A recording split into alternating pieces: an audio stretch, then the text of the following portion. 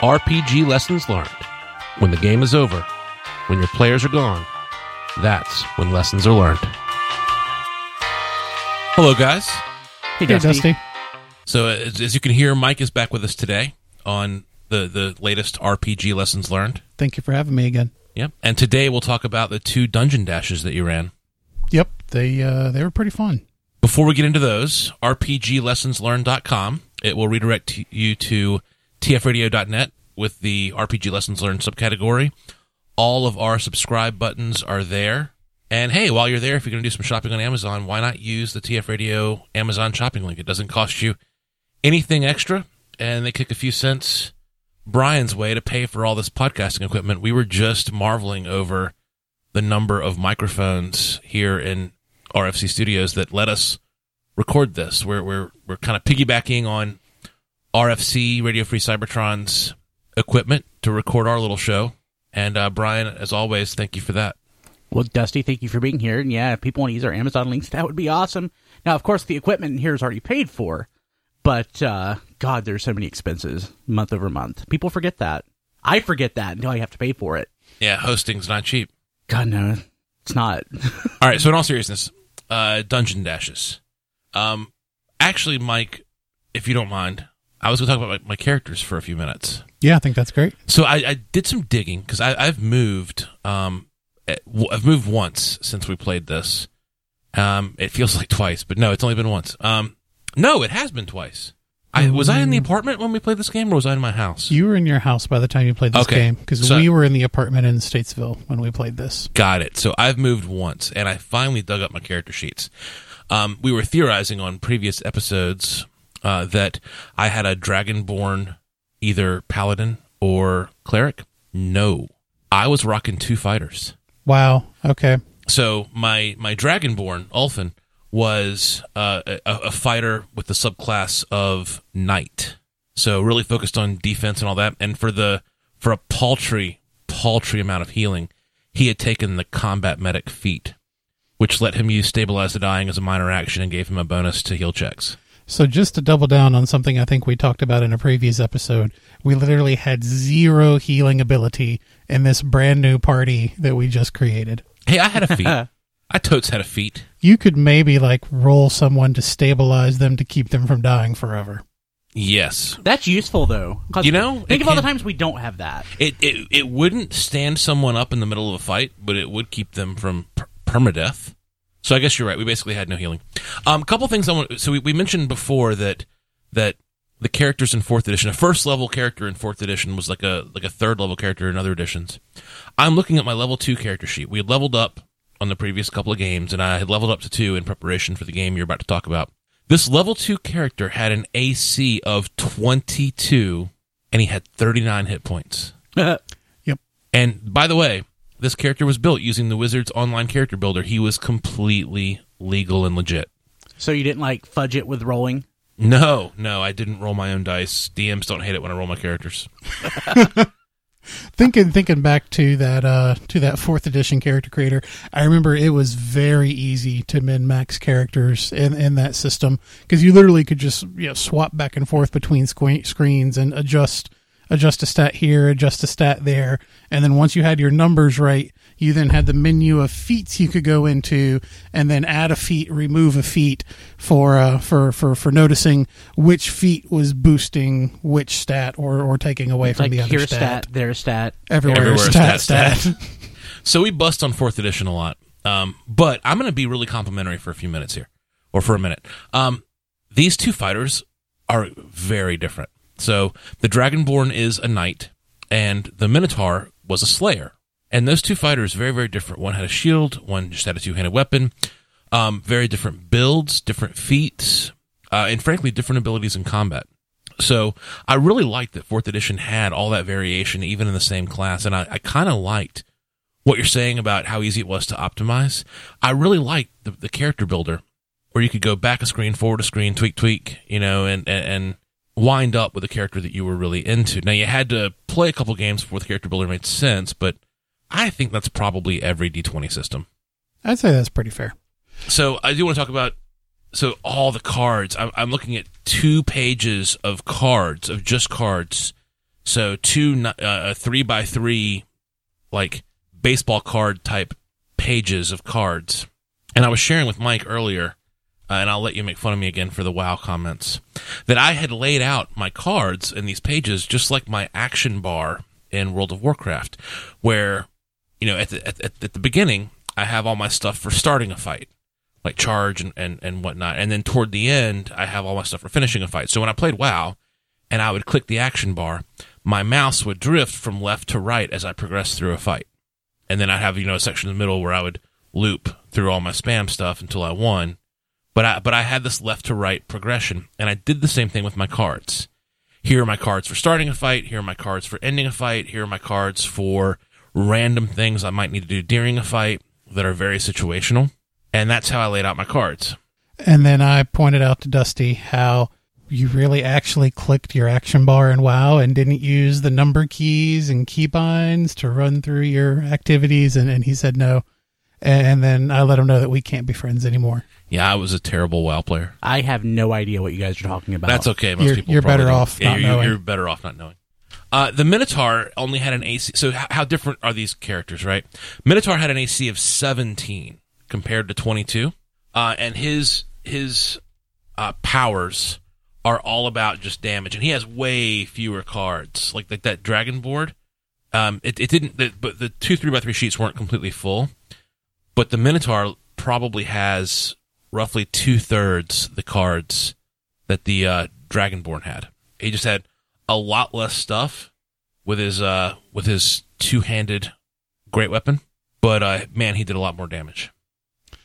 So I think it'd be interesting if maybe next time we talk to Chris or Brian, if you remember playing through this game, which character you played and how manageable it was. I think it'd be interesting to get some of your guys' feedback on 4E. Was I in this game? You were in this game. Are you sure? You were, yeah. Yeah, you were. So let's talk about the actual game itself and see if it jogs any memories loose for you, because I definitely remember it. Yep. Okay. So at the end of the last session, basically you guys had defeated Brute, the bugbear, and in Brute's personal effects through looting him, you found a letter that he had written to his cousin Bort, or was from his cousin Bort. I can't remember which one right now. But you found a letter basically that gave you a lead into. Yeah, Brian's shaking his head because his name is Bort. No. So find the letter. It reminds me of the old episode, Three Stooges short, Disorder in the Court. You remember that one? I don't remember that one. Oh, find the letter. Oh, had a parrot in it. Like that. There's a letter tied to it. That's awesome. Yeah, I'm sorry. I don't remember that at all, but that's awesome. But basically, your dad would remember that. No, my dad would absolutely remember that. And then he talked for like 20 minutes about the history of that episode and how one of the characters had certain issues and blah, blah, blah. Anyway, you had this letter that was basically your tie-in to the next step of the campaign. And this is the part I'm fuzzy on because the first Dungeon Dash, Wraithwood Cavern, basically had a hook where your party had to go talk to someone to get these scrolls to cleanse the necromantic poison danger in a dungeon. So I had to figure out how to get you guys to get that letter to someone in town so you could activate that hook to get the materials you needed to cleanse this dungeon. But I think it was simply, hey, you found this letter. Why don't you go talk to someone in town and see if they can give you more information? And then basically you found that plot device person in town who said, oh, Bort must have been supplying brute skeletons and necromantic monsters through... Necromantic goods and services. It does. Necromantic goods and services. Your best goods and services at the best necromantic price guaranteed. But basically there was a link between the two through Wraithwood Cavern where there was a portal from the cavern to Bort's secret hideout. And that was essentially how I chained these two Dungeon Dashes together. Have we talked about the author of the Dungeon Dashes yet? I don't think we have. I don't think we've talked about the idea of a Dungeon Dash either yet. Oh, that's a good point. You want to take that? Yeah. So basically a Dungeon Dash is a standalone, they literally call them side quests for 4E. So it's a little published adventure that the Dungeon Dash is essentially a map with 3 encounters and a few traps. So basically I combine these two Dungeon Dashes to make a 6 encounter adventure.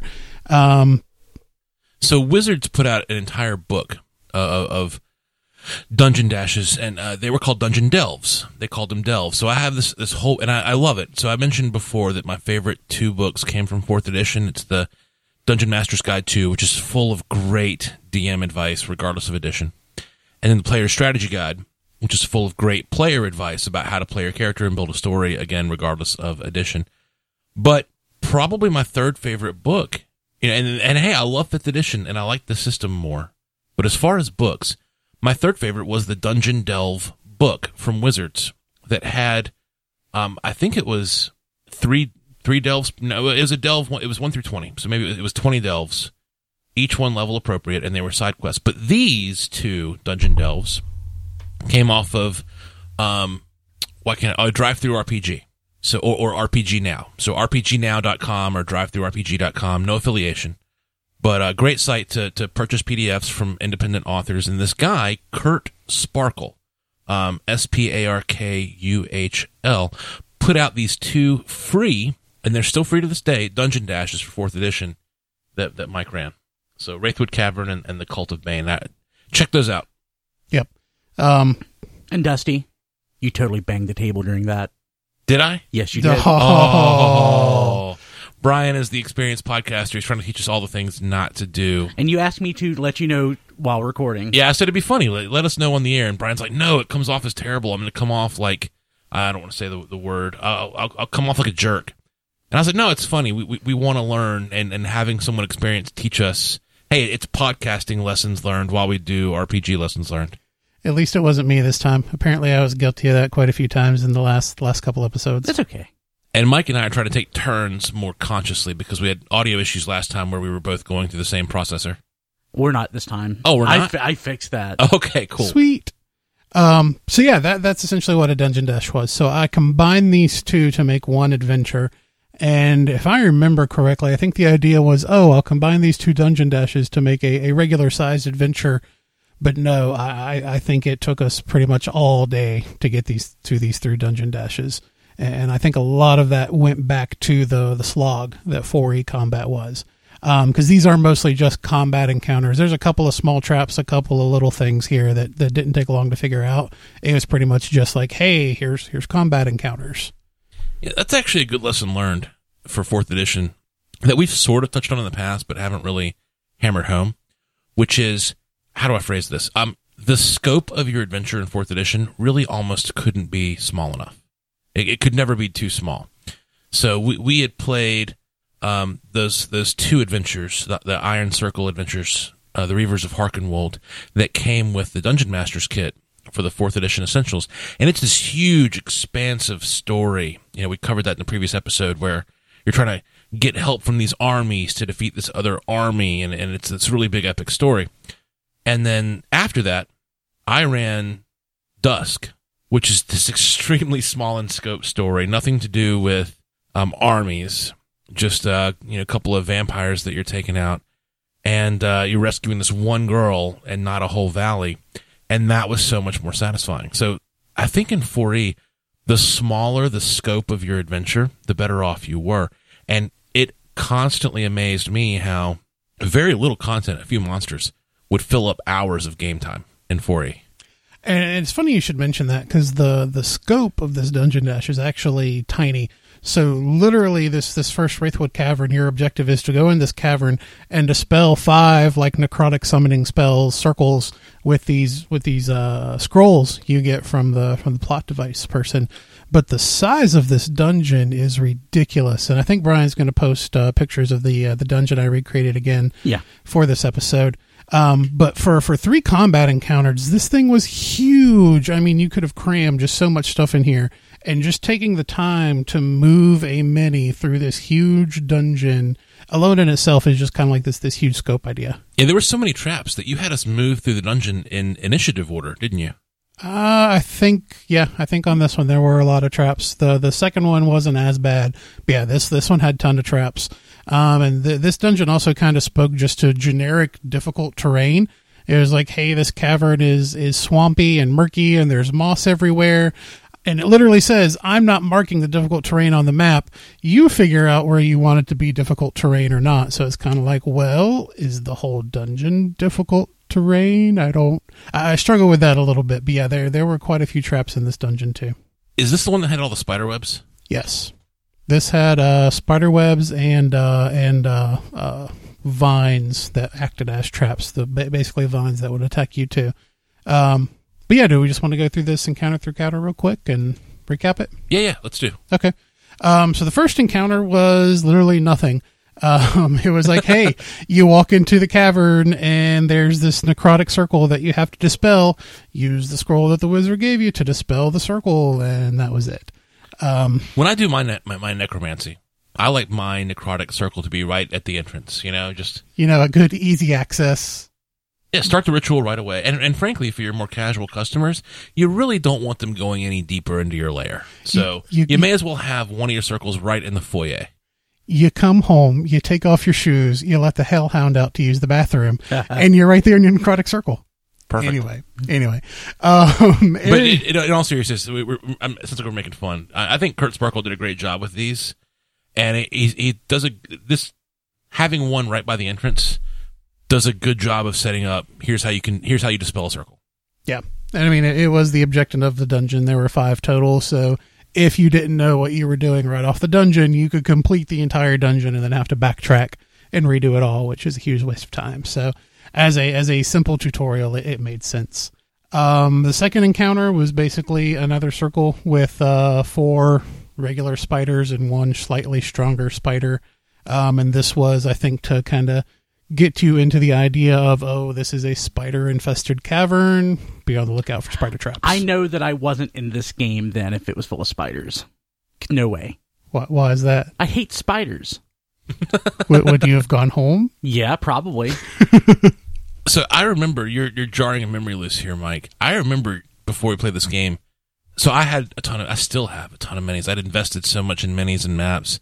I hate to calculate how much money I've spent on RPGs over the years, but I remember you sent me a list of miniatures, and I remember the number of spiders. I was like, that's a lot of spiders, but hey, I had them. Yeah, no, I do remember that. Yeah, you brought over the minis for this game, and yeah, you had everything we needed. Speaking of money you spent on our Facebook page, I did post photos of your book of collection. my library. Yeah, so Brian was over a couple weeks ago. We had a kind of Christmas in July party. And I was showing him, upstairs, my collection, all my books that I've spoken about on the show. And he's like, I've got to take pictures of these. And the room wasn't ready for pictures at all. It was fairly organized because we keep the house fairly neat. But I should go back and actually reset the shelves and make the shelves a little bit, more organized and do the same thing sometime. As we're recording this, I literally just posted a photo to Facebook. I just posted a photo of you guys here in the room with me. And speaking of disorganized, this room is the definition of disorganized. We're all of our lives are in flux right now. Yes. It's a work in progress. It's looking good, though.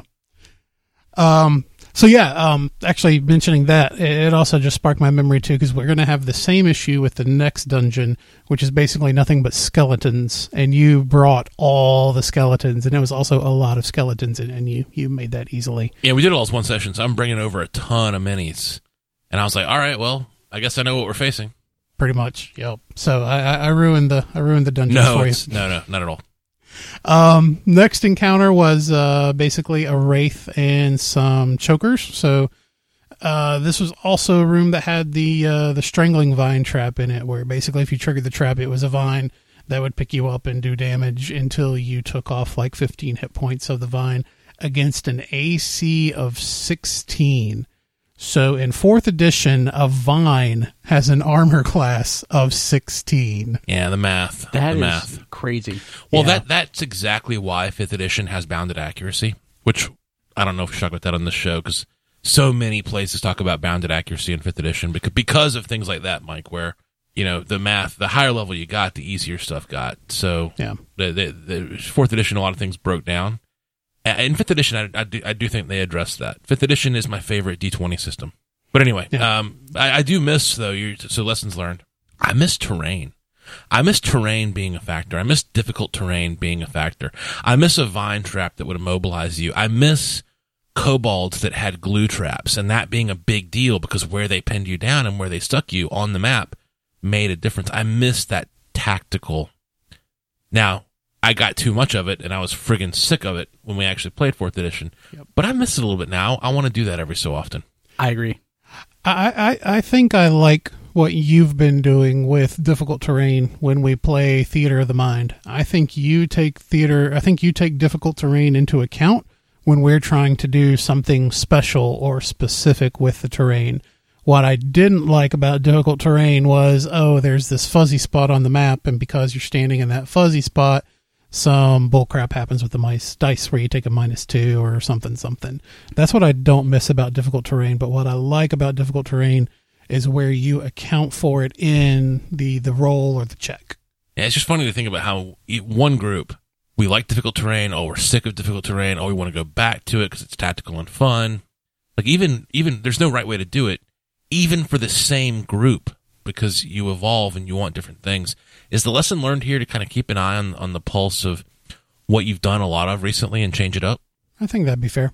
Yeah. Even with a standing group. I mean, that's, we did a lot of the same thing for the first few years, but in the last 3 or 4 years, we have alternated the heck out of things. We have, and that's been joyous. And our level of enjoyment has grown precipitously, so. Cool. That's all right. a good word. Sorry, we keep interrupting you. No, Mike. these are good conversations. Area 4 was more spiders, so basically this time it was 3 of the regular spiders and 2 of the stronger spiders, and then this was also the encounter where the web trap was in. And the thing about the web trap is if you made a perception check, I think, or a nature check, if a DC 18 nature check lets a player know that fire damage from a spell or item such as a torch will melt the web. And I think that's where you were maybe remembering you were trying to figure out how to maybe catch the web on fire or something like that. And the nature check maybe was or wasn't happening. I'm kind of fuzzy on that, but yeah. So I remember you doing something different here. I remember that mixed in with the spider webs, there were these basically super thin threads strung across the hallways.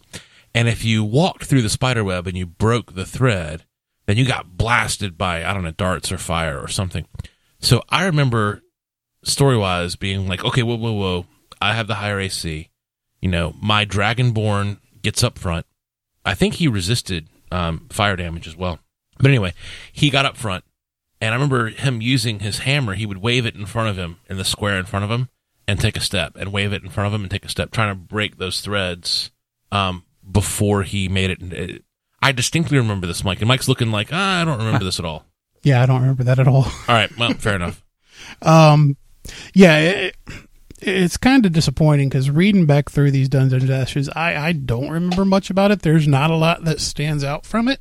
The second one has a little more memory to jog just because it's more of a labyrinthian, I guess, kind of dungeon. But this one is pretty linear. I mean, it's got a couple alternate passages you can go to, but there's no roadblocks. It's literally just a map for 3 combat encounters. So I want to skip to the end. What was the boss encounter? What was it? Was there a mini boss? Was there just a boss? Nope. There was no boss. Literally, the last things you fought were more of the same spiders you fought at the beginning of the dungeon. So literally, this was just a clear the dungeon, clear it of the necromantic energy. Hey, the dungeon's better.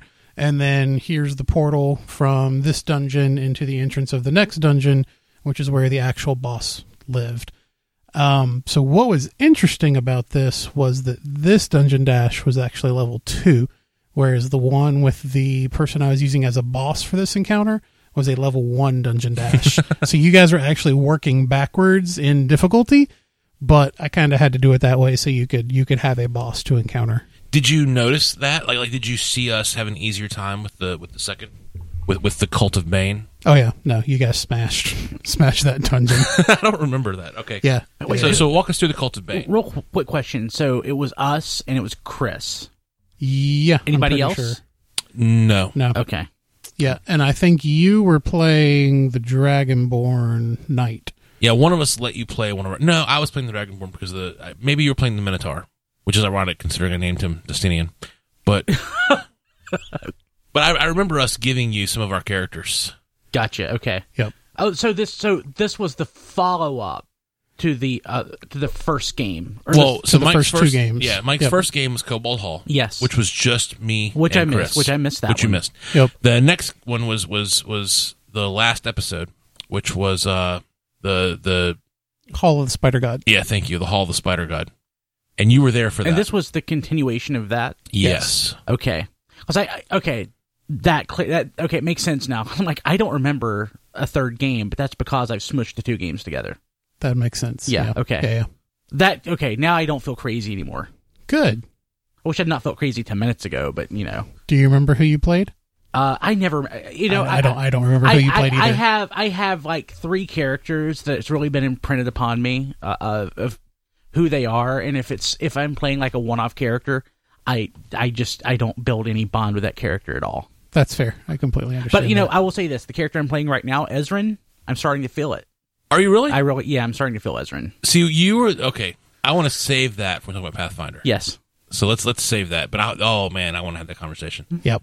All right, let's talk about Cult of Bane. So Cult of Bane, I have that one printed out actually. Yep. Because before you decided to DM, I was going to run this one, and I had printed it out. I had never really read it in depth, so it wasn't spoiled for me at all. I hadn't paid attention to the story of the monsters. I just found this free 4th edition thing, printed it out. I had it in a folder somewhere, and I never looked at it. But looking at it now, it's only 5 pages, including an entire page of monsters and an entire page of maps. Yep. The other Dungeon Dash was just as small. It's 5 pages. It interspaces the monsters in with each encounter, since it kind of uses a few different monsters throughout the dungeon. But it's very small too. It's only 3 combat encounters. I love a good short dungeon. Yeah, which is ironic because again, these 2 dungeons. If I'm remembering correctly, maybe I'm remembering the wrong game, but I think this took us all day. No, I believe you. like 4th an edition, 8-hour. just a combat with even if you, like when you got to the point in the combat where you knew you were going to win, you still had like 20 minutes left to combat. Yeah. Yeah, That's true. yeah, that's very accurate. Which that actually reminds me something that I was looking at in this dungeon is looking at the player stats or the monster stats, and something that I had absolutely forgotten about because it doesn't exist in any of the modules we play is where the monsters have different stat types to attack when your player is attacking, right? So like this Risen Skeleton that we'll get to here in a little bit, when you attack him, he has an AC of 15, a Fortitude of 13, a Reflex of 13, and a Will of 13. So depending on what type of attack your player is using, it attacks that different kind of stat, which when you think about it, it's brilliant. It makes it a little more flexible, and different players could attack different things. Your wizard can attack the will, the ranger can attack the reflex, your fighter can attack the AC.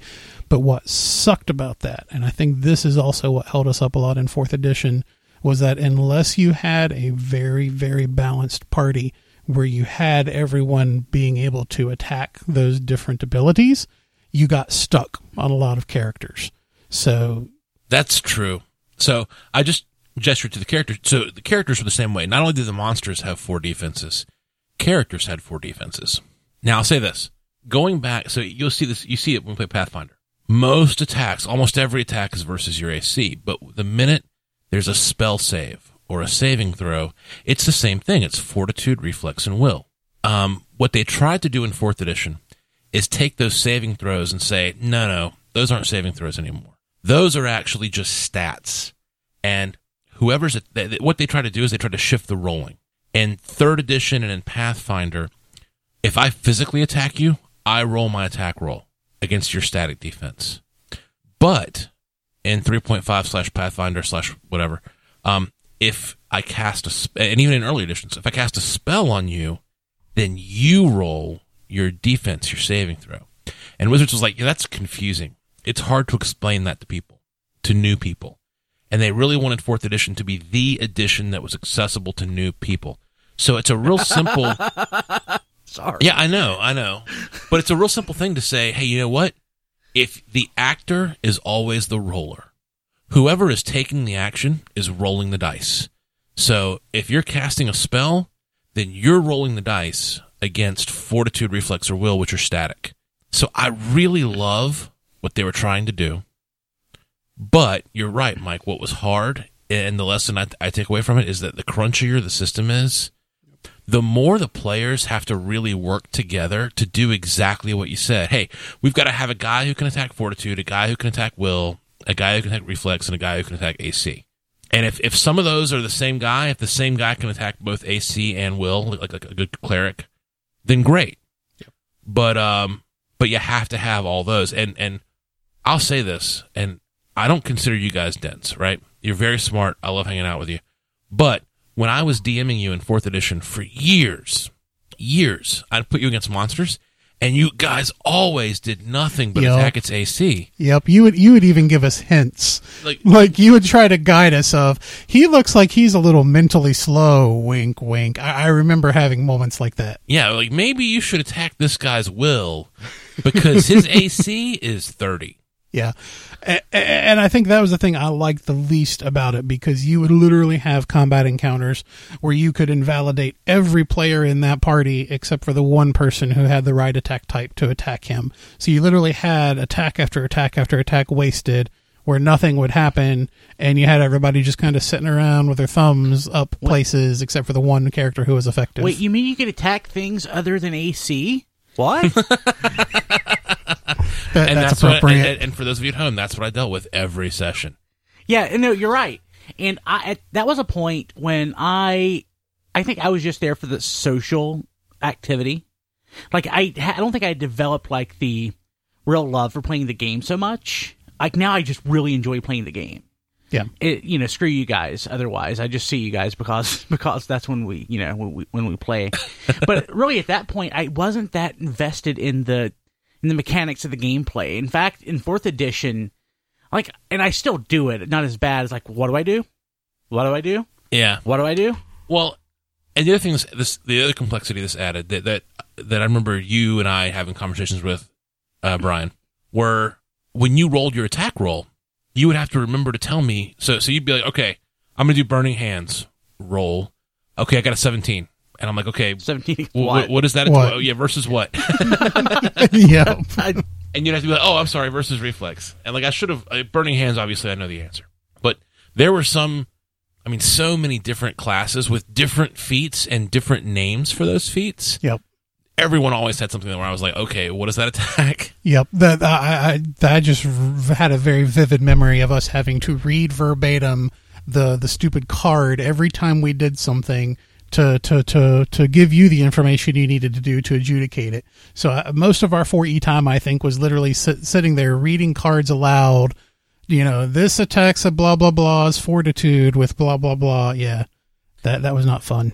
Yeah, so I'm looking at my cards right now for my fighters, and the way they noted it was like ranged basic attack, dexterity versus AC. So it was always that versus. And there on the cards, there's not a big bold thing where here's what you're attacking. This is how tiny it is. Look at this, Mike. So Dragon Breath for the Dragonborn, +7 versus Reflex. So I'm literally sitting right beside Dusty, and I had to lean over to be able to read it. That's how tiny it is. That looks like about a 7-point font. Yeah, it's super tiny. Yeah, it's not good. Okay. Anyway, before we started podcasting, I would have told you that I really liked 4th edition, but as I re-listened to our episodes, man, we make fun of it a lot. The thing is, recording the podcasts, we make fun of it, but I have a much bigger soft spot for it than I did. Yeah, every episode you talk about how you want to play 4th edition again, and we're going to do that, by God. Yeah. I am going to run Keep on the Shadowfell for you guys. And we're going to hate every minute of it, I guarantee it. Probably. But it's like, God, I'm going to piss some people off right now. If there are any of the listeners who listen to the other podcasts that I do, like other movies that you people love and you remember fondly, but you go back and watch it and it's crap. Perfect example is Transformers the movie. Yep. There are people who think it's one of the greatest things ever until you watch it. And then you realize, oh, this is terrible. It's terrible. So, but yeah, I'm certain I love 4th edition right now, but I will freaking hate it. I loved the Dolph Lundgren Masters of the Universe movie. Yes. And I still love it. I have it on Blu-ray, and I will still watch it. And my daughter loves it. Yes. She wants to watch, quote, the real He-Man. And real for her means not cartoon. Yes. So, but it's not a great movie. Yeah. But, my God, the first Ninja Turtles movie was so good. It stands up. It stands up. No, it's so watchable. Okay. It is absolutely watchable. It's very okay. I'm sorry. I recently rewatched the first Ninja Turtles movie, and I was struck by how good it actually was. It's a much more mature, not in the sense that it's gratuitous and less sexual content or anything, but it doesn't, even though it doesn't feel like a cash grab. That's because it was an independent film. People don't want to think about that when the first Ninja Turtles movie was made, but it was literally an independent film. It had no studio backing until it hit, and it was a hit, and then it started making tons of cash. So they had to shop around for distributors, is that right? Yep. I didn't know that. Yep. They basically made it as an independent film. Is Ninja Turtles 2 an independent film? No. No, not at all. Yeah, we do not endorse Ninja Turtles 2 here on RPG Lessons Learned. Go Ninja, go Ninja. Back on topic. Okay. So walk us through, what are the high points of the Cult of Bane? So Skellingtons. Skellingtons? And I say Skellingtons because I use Skellingtons jokingly in this campaign because that's what Bort and Brute would misspell Skellington. Now I'm saying that's wrong. Right, Skellingtons. Yeah. So basically, yes. This dungeon just throws a bunch of skeletons at you. It's not a linear dungeon, so this was good in that it has kind of that. This has that very much, you have to trigger lever A to open door B and all that. So it's kind of good for that. It gives a little bit of flexibility, especially compared to the last one that was just a linear walkthrough dungeon. But I think the one thing that actually made this dungeon interesting was that in pretty much every encounter there was a series of urns. And basically you guys could smash the urns for a chance at treasure. And when you smash the urn, that was a D6 roll to determine what was in the roll or in the urn.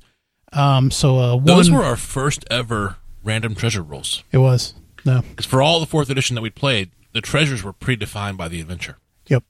We didn't roll against random tables. Yep. And it was minor. So 1 and 6 was nothing but ashes. 2 was a small silver ring worth 5 gold pieces. 3 was 30 silver coins. 4 was a gold necklace worth 20 gold, which is incredible. And then 5 was 10 gold coins, which actually, now that I think about it, 4 e-gold is not the same as all the other systems we play. So maybe that wasn't that much gold. But I do remember coming out of the end of this dungeon, you guys basically had a bunch of small silver rings that belonged to a bunch of dead people. And I think I tried to guilt your characters into feeling guilty about that, but nobody took the hook. Yeah, no. I don't know if this one's really worth going through encounter by encounter. No, it's just the high points. So we fought a lot of skeletons. Yep.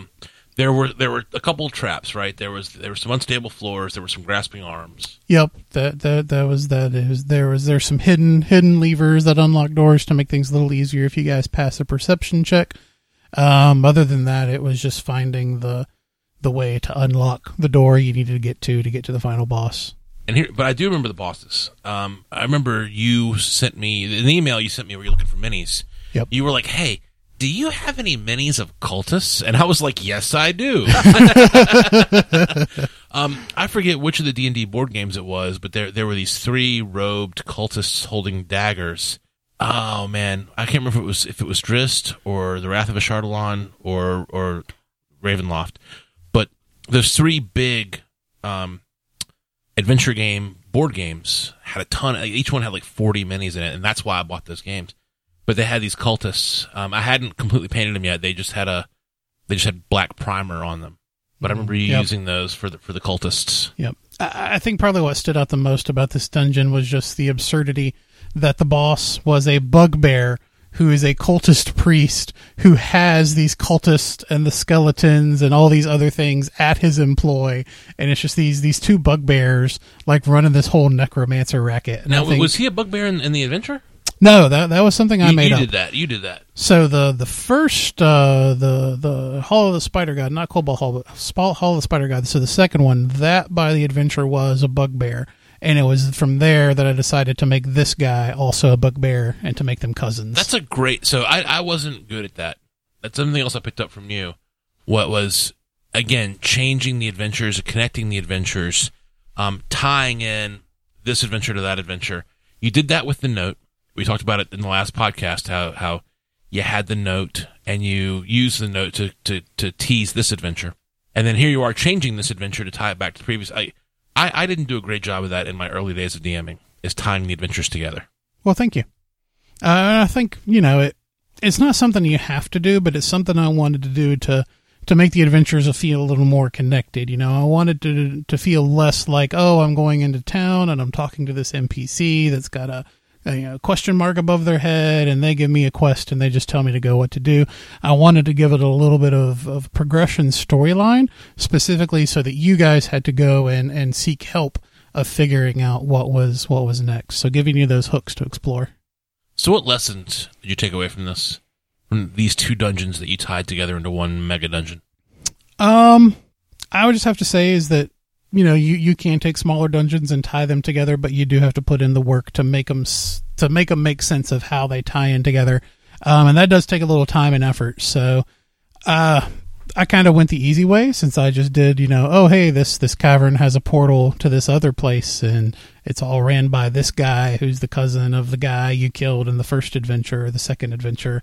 So I guess I would have to say the main lesson for all these dungeons is that they give you the predefined hooks and you can use those, but sometimes it makes it a little more cohesive if you just ignore them and come up with your own overall hook. What would you do differently if you ran this today? If we'd never run this game, or if you could go back in time and rerun this game, what would you, with all the knowledge that you gained, what would you do differently? I would probably run these in 2 separate sessions, not knowing that they would go on as long as they did. I don't know. So when I listen to wrestling so I used to listen to the Stone Cold Steve Austin podcast, and I was really struck by something he said about the psychology of wrestling in terms of getting, the quote is, the thing he always says is, if you think you're going too slow, slow down. And he talks about how important it is that slow punches, slow kicks, slow throws, because you want to give the crowd a chance to understand what's going on and appreciate it. And if you throw that nice slow punch and you know, you really do the moves one at a time, the crowd can follow it, and it really helps make it legible. It makes your wrestling match legible for the crowd. Again, not just 4th edition, but almost any RPG. Back to that lesson learned that I said before about you almost can't have the scope be too small. If you think your scope is too small, zoom in more.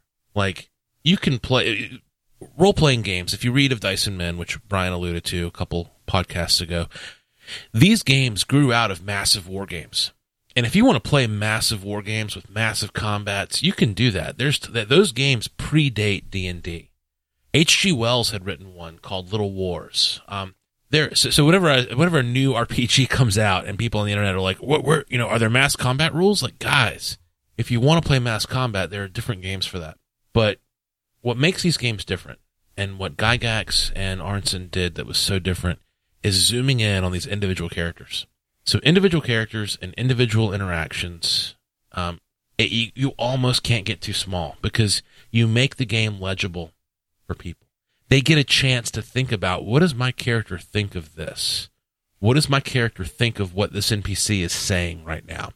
What does my character think of murdering this individual goblin? And a lot of problems that we've had, like you mentioned the silver rings and us not feeling bad about robbing graves. Well, we were zoomed out. We were zoomed out on the content and trying to get through the content, and we were zoomed out on, thinking of the dungeon as one unit, instead of thinking of, hey, you're in a room with an urn. Do you smash the urn? Like, I wouldn't even smash the urn. These ashes probably belong to people who were sacrificed to make necromantic rituals. Yeah. Or this whole catacomb complex was taken over by necromancers, and these were good people who lived good lives. Yeah. But when you zoom in, you enjoy the character building opportunities to think about that. When you zoom out, you of course you smash the urn for the 20 gold pieces. So I like that, and I hadn't put that together before. You almost can't make the scope too small. You almost can't zoom in far enough. I think that's pretty good.